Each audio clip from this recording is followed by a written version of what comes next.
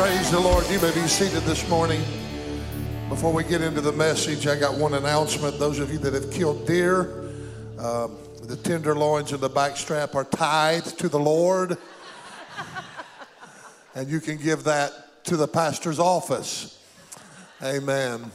We're so glad that you're here this morning. The Lord is going to take us a little bit of a different direction this morning. Hallelujah. If you have your Bibles, turn with me to the book of Matthew chapter 11. Very familiar passages of Scripture. Starting with verse 28 through 30. You may remain seated for the reading of the Word. You've been standing quite a while this morning. There's a solemn presence here this morning. Hallelujah. Matthew chapter 11, starting with verse 28. Come unto me, all ye that are labor and heavy laden, and I will give you rest. Take my yoke upon you and learn of me, for I'm meek and lowly in heart, and you shall find rest unto your souls. For my yoke is easy and my burden is light. Father, in the mighty name of Jesus, I just pray your blessings, Father. You know where I'm at right here this morning. You know how you're leading me. I pray, God, that you would give me the unction to speak by the anointing and the authority of the Holy Spirit. And may, God, the results that you desire to happen in this place happen this morning. And we give you the praise in Jesus' name. Amen. I want to speak today on a very simple subject. A matter of fact, it's possibly that it's one of the most simple gospel sermons that you've ever heard within your life. There's nothing profound about this message whatsoever, but the fact that salvation is the most profound thing in all of the world. And matter of fact, in its simplicity, there is profoundness. It's odd how that something can be so simple, but yet so profound at the very same time. And that's what I find about the simplicity of the Word of God. And today, as I stand here, I just want to speak to you today on the subject, come to Jesus. Come to Jesus. That's our answer. Come to Jesus. I love the scripture that is found in the book of James chapter 4, verse 8, where he says, draw nigh unto God, and then God will draw nigh unto you.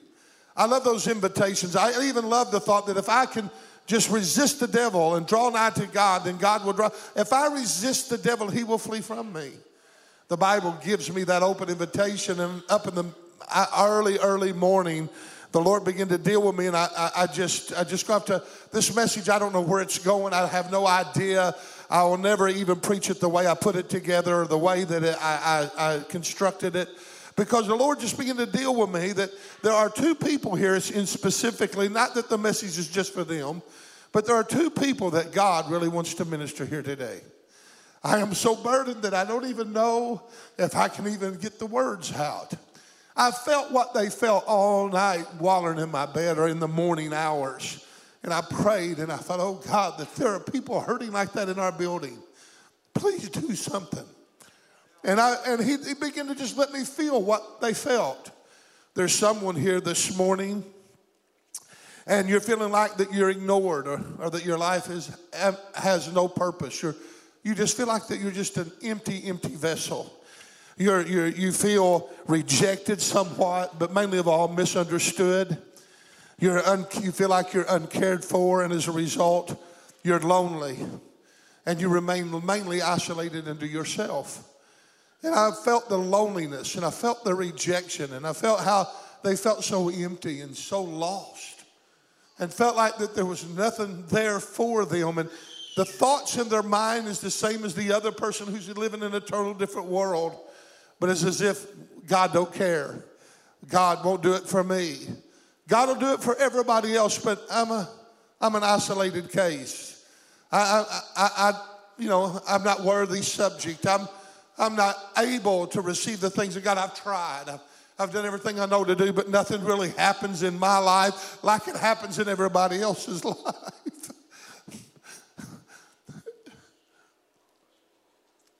I know that that's the most miserable feeling in the world. I feel that pain with you this morning. Then there's somebody else here this morning. You're very frustrated in life. You've been hurt. You've been bruised emotionally. You've been wounded. And as a result, you're angry, you're bitter, you're mad, you're upset, you've shut down, and at times You just want to scream. And at times you just want vengeance. You want things to be right, but you feel so ugly and so tight inside that you again think, God don't care. I'm done. I'm washed up. I'm through. I love the testimony today, and I know whose testimony that is. How they even became angry at God and how that they didn't think that God would come through for them. But you heard the testimony this morning, didn't you? How that God came through for that precious person. And I just want to tell you right here today, before I get any further into this message, at any given time, those of you that I've spoken about, if you really want delivered, you come run to this altar. We'll stop this service just for you, and we'll see God do a miracle in your life.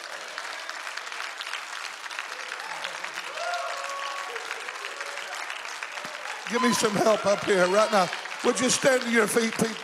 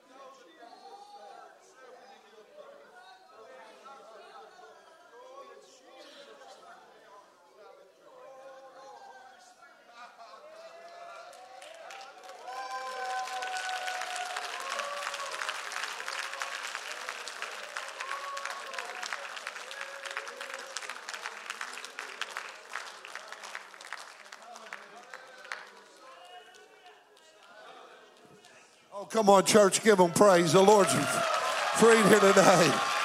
Oh, they can praise him all they like. Woo!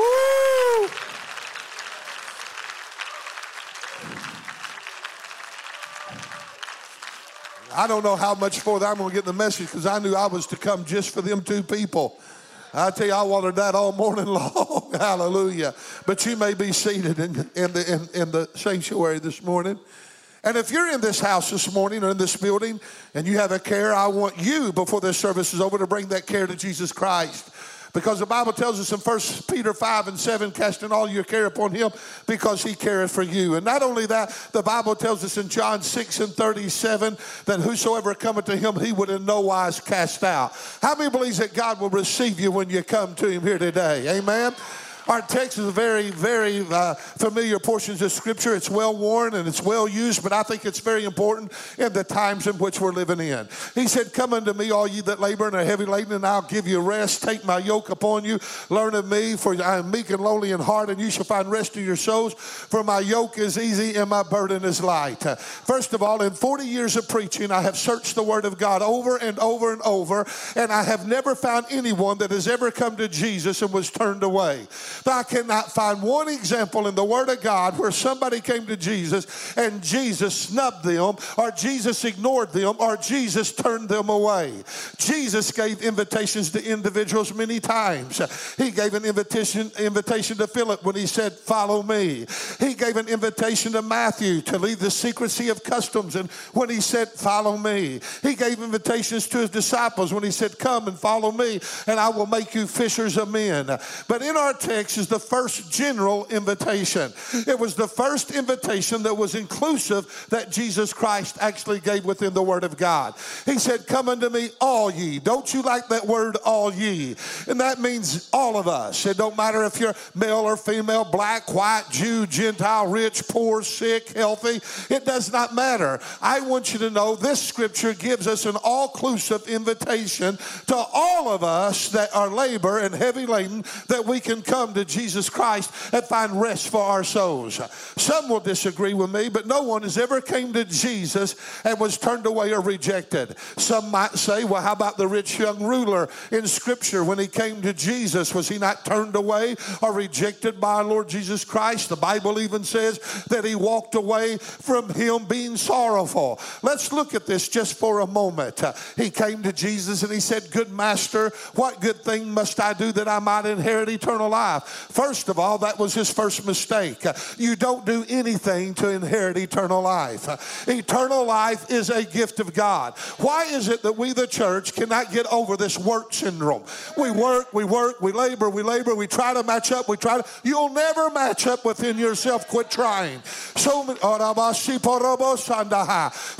of the time we just sit around and we beat ourselves up. We fall in false condemnation. We feel all kinds of guilt because somebody does something better than what I do. You get them people up on the platforms and they sing like a metal ark, and I get up and crow like a crow, and I feel inferior, and it feels like everything you do is less than everybody else, and everybody does everything with a spirit of excellent perfection, and I just bum around as an old country boy, banging and beating like a bull in a china cabinet, doing what I can do for the Lord. But the truth of the matter is, it's not about my performance. It's about his banner of love over my life and my love for him.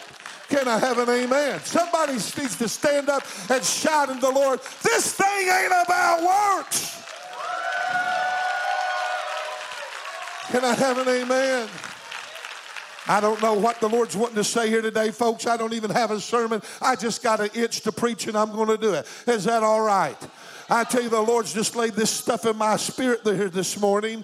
Titus 3:5 says, it's not by works of righteousness that we have done, but it's according to his mercy he saved us. It's by the wonderful mercies of God. And aren't you glad for a whole chapter of Psalms 119? It's about the mercy of the Lord endureth forever. The mercy of the Lord endureth forever. And aren't you glad that the mercy of God is new every morning? That every morning that we wake up, there's the mercy of God staring us in the face. The devil would tell you you're no good. The devil will tell you you'll never make it. The devil will tell you you're an outcast. The devil told that little woman in the testimony of how that it was too late of her calling. Oh, hogwash, it's never too late. You can still be buried in a tomb 4 days later. Jesus will come by and show the devil it's never too late. Can I have an amen? It's by the mercies of God that we exist here this morning. Salvation is a gift of God's eternal grace. It's His undeserved, unmerited favor that gives salvation to man, not of works, lest any of us should boast. I love what Paul wrote in Ephesians 2, verse 8 and 9. For by grace are you saved through faith, and that not of yourselves. It's the gift of God, not by works, lest any man should boast. We don't climb up the ladder by our works. We don't earn certain favor with God by what we do, but we enter into the door that has been opened to all of us, and that door is our Savior, Jesus Christ. He is the door to the sheep gate. Can I have an amen? And can I tell you, if any man tries to go any other way up to heaven other than through the door, the open door, Jesus Christ, he's the same as a thief and a robber. I like what Jesus said in John 14, verse 6, I am the way, I am the truth, I am the life. And no man goeth unto the Father except by him. He's the only way to heaven. He's the only way in a relationship with God. He's the only way to be forgiven. He's the only way to have favor with God. He's the only one that gives you unmerited favor and grace. You don't earn it. You can't work for it. There's not a possible enough that you do to try to get it. It's by your relationship in Jesus and your devoted love in Him that He gives you the unmerited favor of God. Can I have an amen? This young rich ruler came to Him and wondered what he had to do to receive eternal life. And there's a lot of people today trying in themselves to receive eternal life. They're trying to earn it, work for it, muster up, match up. How many's ever done that? Come on. Some of you don't even think God hears you when you pray because you don't pray the length that you think you should pray. Some of you can read 2 or 3 chapters in the Word of God and feel condemned. I didn't read enough. It don't matter what you do, it's never enough by the devil's standard. If the devil can't keep you from doing it, then if you're going to do it, he'll try to kill you by doing it. Amen? He goes to the extremes in everything that we do. He's a liar. He's the father of lies. Quit listening to the devil. If you're here today and you have received Jesus Christ as Lord, you have confessed your sin, you have confessed Him as Lord, and you're doing your best to live for Him, you're saved. That settles it. It's done. Can I have an amen? But there's a lot of people wondering, what can I do? Jesus said to the rich young ruler, keep the commandments. Now, isn't that odd? Why would Jesus even say that kind of a thing? Because Jesus knew that you cannot be saved by the law or by the keeping of the commandments. Why did He say that? The Bible tells us in Romans 8:3, and what the law could not do in that it was weak through the flesh, God sending His own Son in the likeness of sinful flesh, and for sin condemned sin in the flesh. It ain't me keeping the commandments that gets me saved. It's me accepting Jesus Christ, who came on the cross, died for my sins, and abolished or destroyed the handwritings of ordinances against me and satisfied justice, satisfied law. Can I have an amen? The rich young ruler asked Him which commandments. Jesus gives him 6 commandments. He quotes them. And we know that there are how many commandments in the Word of God in the Old Testament? There are 10. But yet He only quotes 6 of them, or mentions 6 to this man. Jesus was actually setting him up. You see, every commandment that Jesus gave him were commandments that deal with man's relationship to man. Notice, do not commit adultery, do not kill, do not steal, do not bear false witness, defraud not, honor your father and mother. Every one of them are what? Dealing with man and our relationship with each other. I'm not to covet your possessions. I'm not to steal from you. I'm not to commit adultery with you. These are the things. It's man to man. There are 6 commandments to deal with man's relationship to man, 6 being the number of man. But then there are also 4 commandments to deal with man's relationship with God. Thou shalt not have no other God before me. Number 1. Number 2, thou shalt not make unto thee any graven image. Number 3, thou shalt not take the Lord thy God's name in vain. And number 4, remember the Sabbath and to keep it holy. And when Jesus told him the 6 commandments, the young man replied, I've kept these from my youth. And Jesus knew that he kept them from his youth. As a matter of fact, when he asked him what commandments, Jesus said, you know the commandments. He very well knew that the young man knew the commandments and was living a good moral life. And he didn't question about his morality. Then Jesus says unto him, but there's one thing you lack. And here is where he deals with the relationship toward God. Jesus said, go thy way, sell whatsoever thou hast, give to the poor, and thou shalt have treasure in heaven. Come and take up your cross and follow me. That is a heavy load. Here's a man that is very wealthy, very rich, and he's saying you lack one thing. If you're really going to be my disciple, take up your cross, follow after me, deny yourself, take what you have, sell it, give to the poor. There was a call and a mandate upon this young man to do this. How many knows if God gives you a call, he gives you the grace to do it in? He gives you the divine ability to do it in. But this was more of a test to see what the young man would do. The Bible says that he went away sorrowful because he had great possessions. The Lord did not send him away. The Lord did not tell him to leave. The Lord did not reject him. Matter of fact, the Lord gave him a wonderful, wonderful invitation. He just says, take up your cross and follow me. In other words, get rid of the load that you're carrying. If you really want freedom, if you want eternal life, get rid of the load that you're carrying and come and take my yoke upon you, because my yoke's a lot easier than what you're burdened under. A lot of times we look at the things that we have as things that is the most precious things to us, when in reality they're the things that's weighting us down. They're the things that's burdensome to us. To whom much the more you have, the more you got to work to keep. Can I have an amen? I have found myself working myself silly to obtain things, and then when I get them, I got to work myself silly to keep them. Because then I got to pay the taxes on them. I got to keep the upkeep on them. I got to, come on somebody. And Jesus was trying to relieve him of a burden, but he's thinking, no, he's putting a burden on me. He's going to bankrupt me, and I'm not going to have anything. And Jesus is trying to tell him that if you'll follow my way, my yoke's a lot easier than the yoke that you're trying to carry around in order to try to obtain salvation by all of your works and by all of what you're trying to achieve. You and I got to rest in the fact that Jesus Christ is our answer in everything. Can I have an amen? I love it, the version that Mark gives us in Mark 10:21, when it says about Jesus concerning this young man, and behold, how he loved him. I never caught that before, and when I looked at that, I thought the master literally loved this man when he looked upon him, but yet that man went away sorrowful. How many church services have I been in when Jesus' love was expressed to that congregation through the preaching of the Word of God, or through song, or through the extension of a manifestation of his presence? And yet he loved them so much, but yet people went away sorrowful because it wasn't that he rejected them, they rejected him. Can I have an amen? It wasn't that the Lord rejected this guy, but he rejected the Lord. He made his own choice to walk away from him because he did not want to count the cost of his discipleship. Why is it that we're afraid of discipleship? There are times when I was a younger Christian, I was afraid to carry a certain amount of money to church because I was afraid God was going to speak to me to give it. Laugh all you want, but I done it. But it didn't matter when I got there when nothing. He made me make pledges to give it when I got home.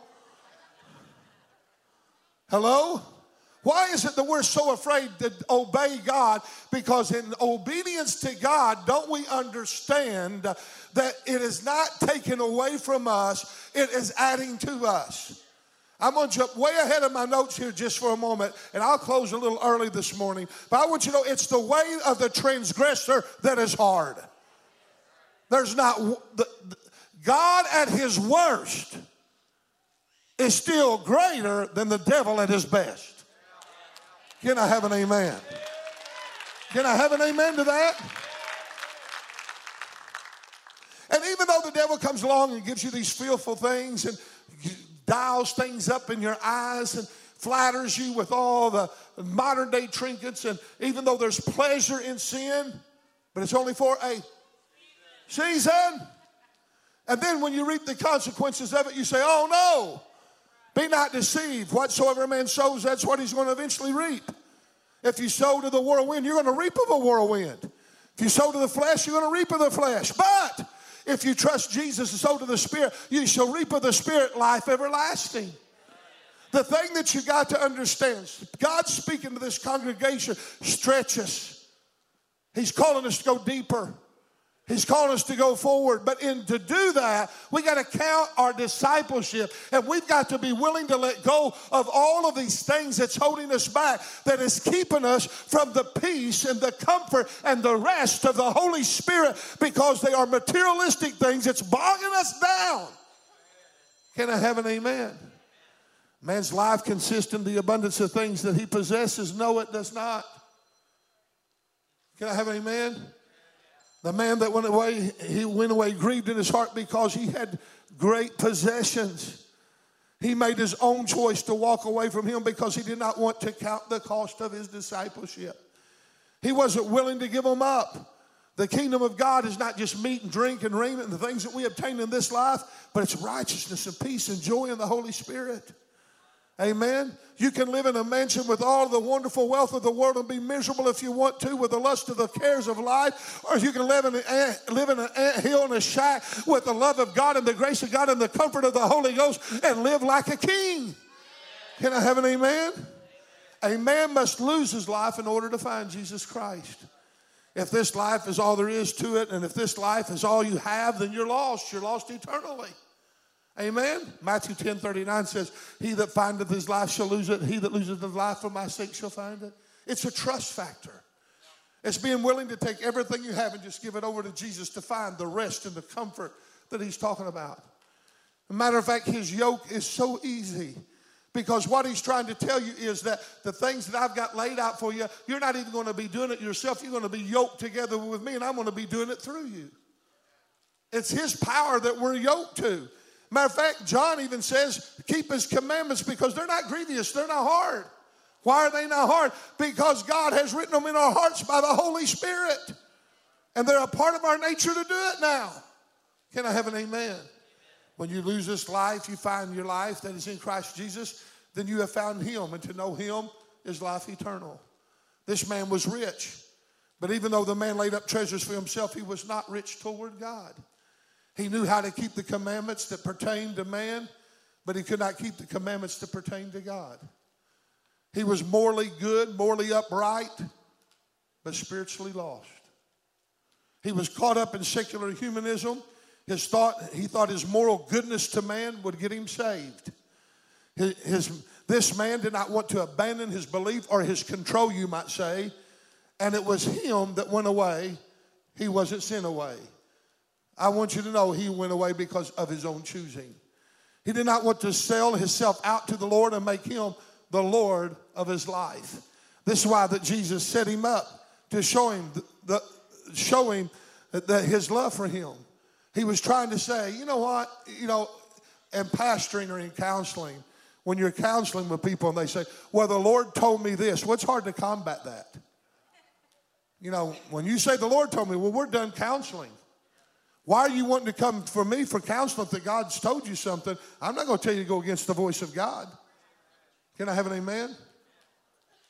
But Jesus only asked him or told him the 6 commandments because he knew he would say, I've done all those in my youth. If he would have gave him all 10, he would have still probably said that same statement. I've kept all these from my youth. He gives him 6, and then he gives him that statement about selling out to him. And then when he wouldn't, he was saying, aha, this is evidence that you've not kept all 10. You've only kept 6 of them. He was showing him his real failure, that you're not willing to follow through in obedience to me in everything. Some men say, well, how about Judas? Was he not rejected from the Lord? Wasn't he turned away from the Lord? Some might argue, wasn't Judas Iscariot born to be lost? I've heard that all my life. Doesn't the Bible say I've chosen 12 and one of you are a devil? It does say that. Doesn't the Bible call Judas the son of perdition? Yes, it does. Let's look this for a few moments and then we'll close. Mark the 3rd chapter and the 14th verse, it says, and he ordained 12 that they should be with him, that he might send them forth to preach and to have power to heal sickness and to cast out devils. Now, he then names the 12 that he sends out, that he ordained, and Judas Iscariot's name is among them. Jesus gave Judas power.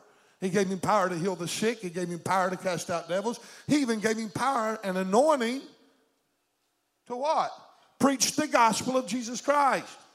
As a matter of fact, when they came back rejoicing that the spirits were subject to him, he said, hey, don't rejoice because the spirits are subject to you, but rejoice because your names are written down in the Lamb's book of life.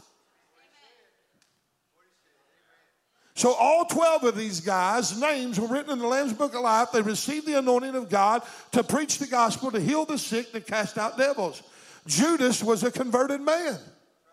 You can say whatever you want. The devil is not casting out the devil. Matter of fact, Jesus said that a kingdom divided against itself cannot stand. He even said that you do not cast out the devil by Beelzebub, which is the prince of the devil. It's impossible.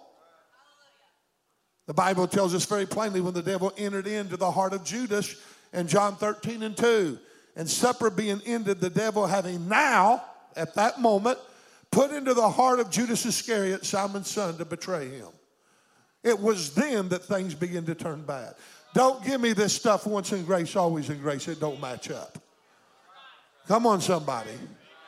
If you don't believe me, go ask Judas.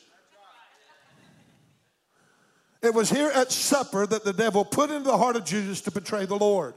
And I'm here to tell you guys, watch out.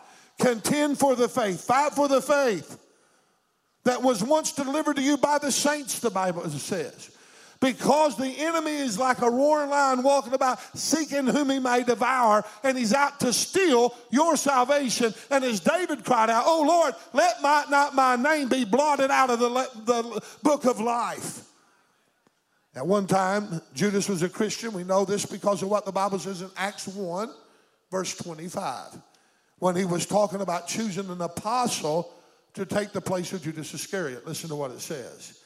That he may take part of this ministry and apostleship, the guy that we choose, from which Judas by transgression fell, that he might go to his own place. Now, did you notice that what it says? I want you to notice that it was a place of Judas's own choosing of where he went. He made his own choice because we're free moral agents, everybody in this building. God has given us the right and the power of choice. He's given us the right in the sense of choosing right from wrong. He's even given us conscience, which is the moral sense of right and wrong. And this is what happened to Judas because the Bible tells us that he chose his own place. You see, hell was not prepared for man. Hell was prepared for the devil and his fallen angels. And when man makes the choice to disobey God and to fall away from grace, he chooses to be lost and goes to hell as an intruder and as a transgressor and as a disobedient child of God. God does not send anyone to hell. I often hear people talk about how can a loving God and a compassionate God and a forgiving God send so many people to hell? Well, a loving God sends no one to hell. They send themselves there by their own choosing. It's just simple, basic stuff this morning. I don't know why God put that on my heart. When a man makes his choice, then he's consigned to the place where sin must be punished. Amen? Either sin is rectified by grace through Jesus, through the atonement of the blood of the Lamb, or it's got to be punished by judgment. Judas made his own choice. He went his own way. He did his own thing. He was lost. Like the old 1970s song we used to listen to all the time, I done it my way. Oh, that's not always a good way. No man is born to be lost.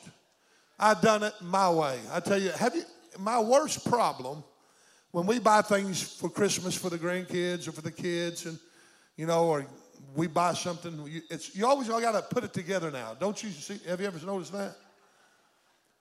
It don't matter what it is. I went up there not too long ago and was going to buy a grill, and I said, I won't buy it unless y'all put it together. And they said, well, we'll put it together for a certain charge. I said, how much? No, thank you. You put it together and I'll buy it. Well, finally, I just kept an eye on it, and they had one out there that was set there a long, long, long time, and I said, I'll buy that sample if you'll let me. They said, okay, so I went in to buy it. Somebody else had already bought it. So Jenny gets me one for Christmas, and guess what we have to do? We have to put it together. But they don't let Papa put it together.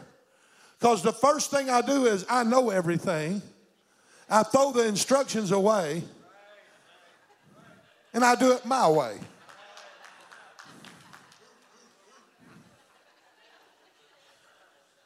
%90 of the time, we're tearing it back apart because I put something before something else. Put the wrong screws in something and strip it out. Come on, somebody. Why is it that we can't follow the rule book of God? Why is it that we think that our way is always better than God's way? Even when it seems like it's hard to do, it's either easier than following the life of the transgressor. I remember going down through the Royal Gorge on a float in Colorado in the rapids. We're going down through there, and man, we're just beating and banging and carrying on. And all up on top of the mountain is a big round wooden tube that they made way, way back in the late 1800s, early 1900s. And it's the water supply. It was the water supply at that time that supplied the city down below. I think it was Cannon City, if I remember correctly. And for miles and miles and miles, that old wooden thing was way up on the side of those mountains. There's no telling how many people were killed putting that thing together, and they done it by prisoners. And prisoners was the ones that worked on it. And they gave us the statistics of how many people fell and died. I forget how many it was. It was a lot of people. And they would put this thing up way up on the side of this mountain and angling it down through there. And all over the place you'd see where they had took stone and carved their names all over the rocks. Jesse this, Jesse that, Joe this. And just some of them was just so old you couldn't read them. But one of them just blared out. And I don't know how he done it, but he's still there to this day after 70 years or 80 years. He just put, the prisoner put, the way of the transgressor is hard. I thought, oh my goodness, how powerful that statement really is. Why is it that we don't understand that there's a rule book that we can go by, and his commandments are not grievous? His way is not hard. His way is, his yoke is easy. His burden is light. Compared to what Jesus is asking me to do, to what he's already done for me, oh my goodness. How can that even ever compare or match up? Look what Jesus has done for you today. He went to the cross for you, took all your sins, took your punishment, took your beating. He was wounded for your transgressions, bruised for your iniquities. The chastisement of his peace is upon him. Through your stripes he's healed. How many's been blessed of the Lord? Then why would we even want to go anywhere else? Why would we ever even want to back up on the Lord? Why would we not want to follow our master's instructions? Every man everywhere has to be born again. No man is born to be lost. There's no man that comes into the world where they can say, well, he's consigned to hell or he's consigned to be lost. He's predestined. That's not true. Thank God for the saving grace of Jesus Christ. I'm saved. I'll close with this. No man that comes to him will ever be turned away. They came to him in darkness, they left in light. They came to him in slavery, they left in sonship. They came to him in bondage, they left in freedom. They came to him as a leper and they left cleansed. They came to him in their sin, they walked out holy. They come to him in their burdens, but they left in blessing. They came to him with care, but they left out with comfort. They come to him dead, but they came back alive. Death cannot stand in the presence of Jesus Christ. He never attended a funeral that he did not make a resurrection out of it. I want to tell you, Jesus said, I am the way, I am the truth, I am the life. He that believeth in me, though he were dead, yet shall he live. He is life, and regardless of what they say, and regardless of what may come, what life may bring, I'm here to tell you that Jesus Christ is our answer. He is our life. He that hath life has the Son, because he that has the Son has life. He's the answer to all things. There's no other place to go. When they came to Peter, and he said, Peter, are you going to leave me also? Everybody forsook him and fled. Peter said, whither do I go? Thou and thou only has the words to eternal life. So I'm here to say, God, I love you here today. You're stuck with me no matter what. You are not going to get rid of me. I'm going to be like a flea on a dog on you. I'm not going to be scratched off. I'm not going to be plucked out of your hand. I'm going to follow you all the days of my life.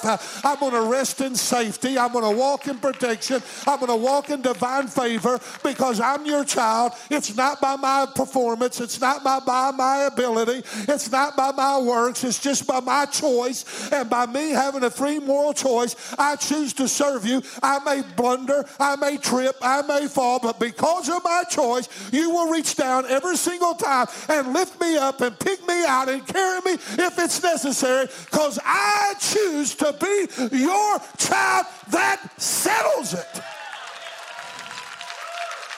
It's that easy. Would you stand with me this morning?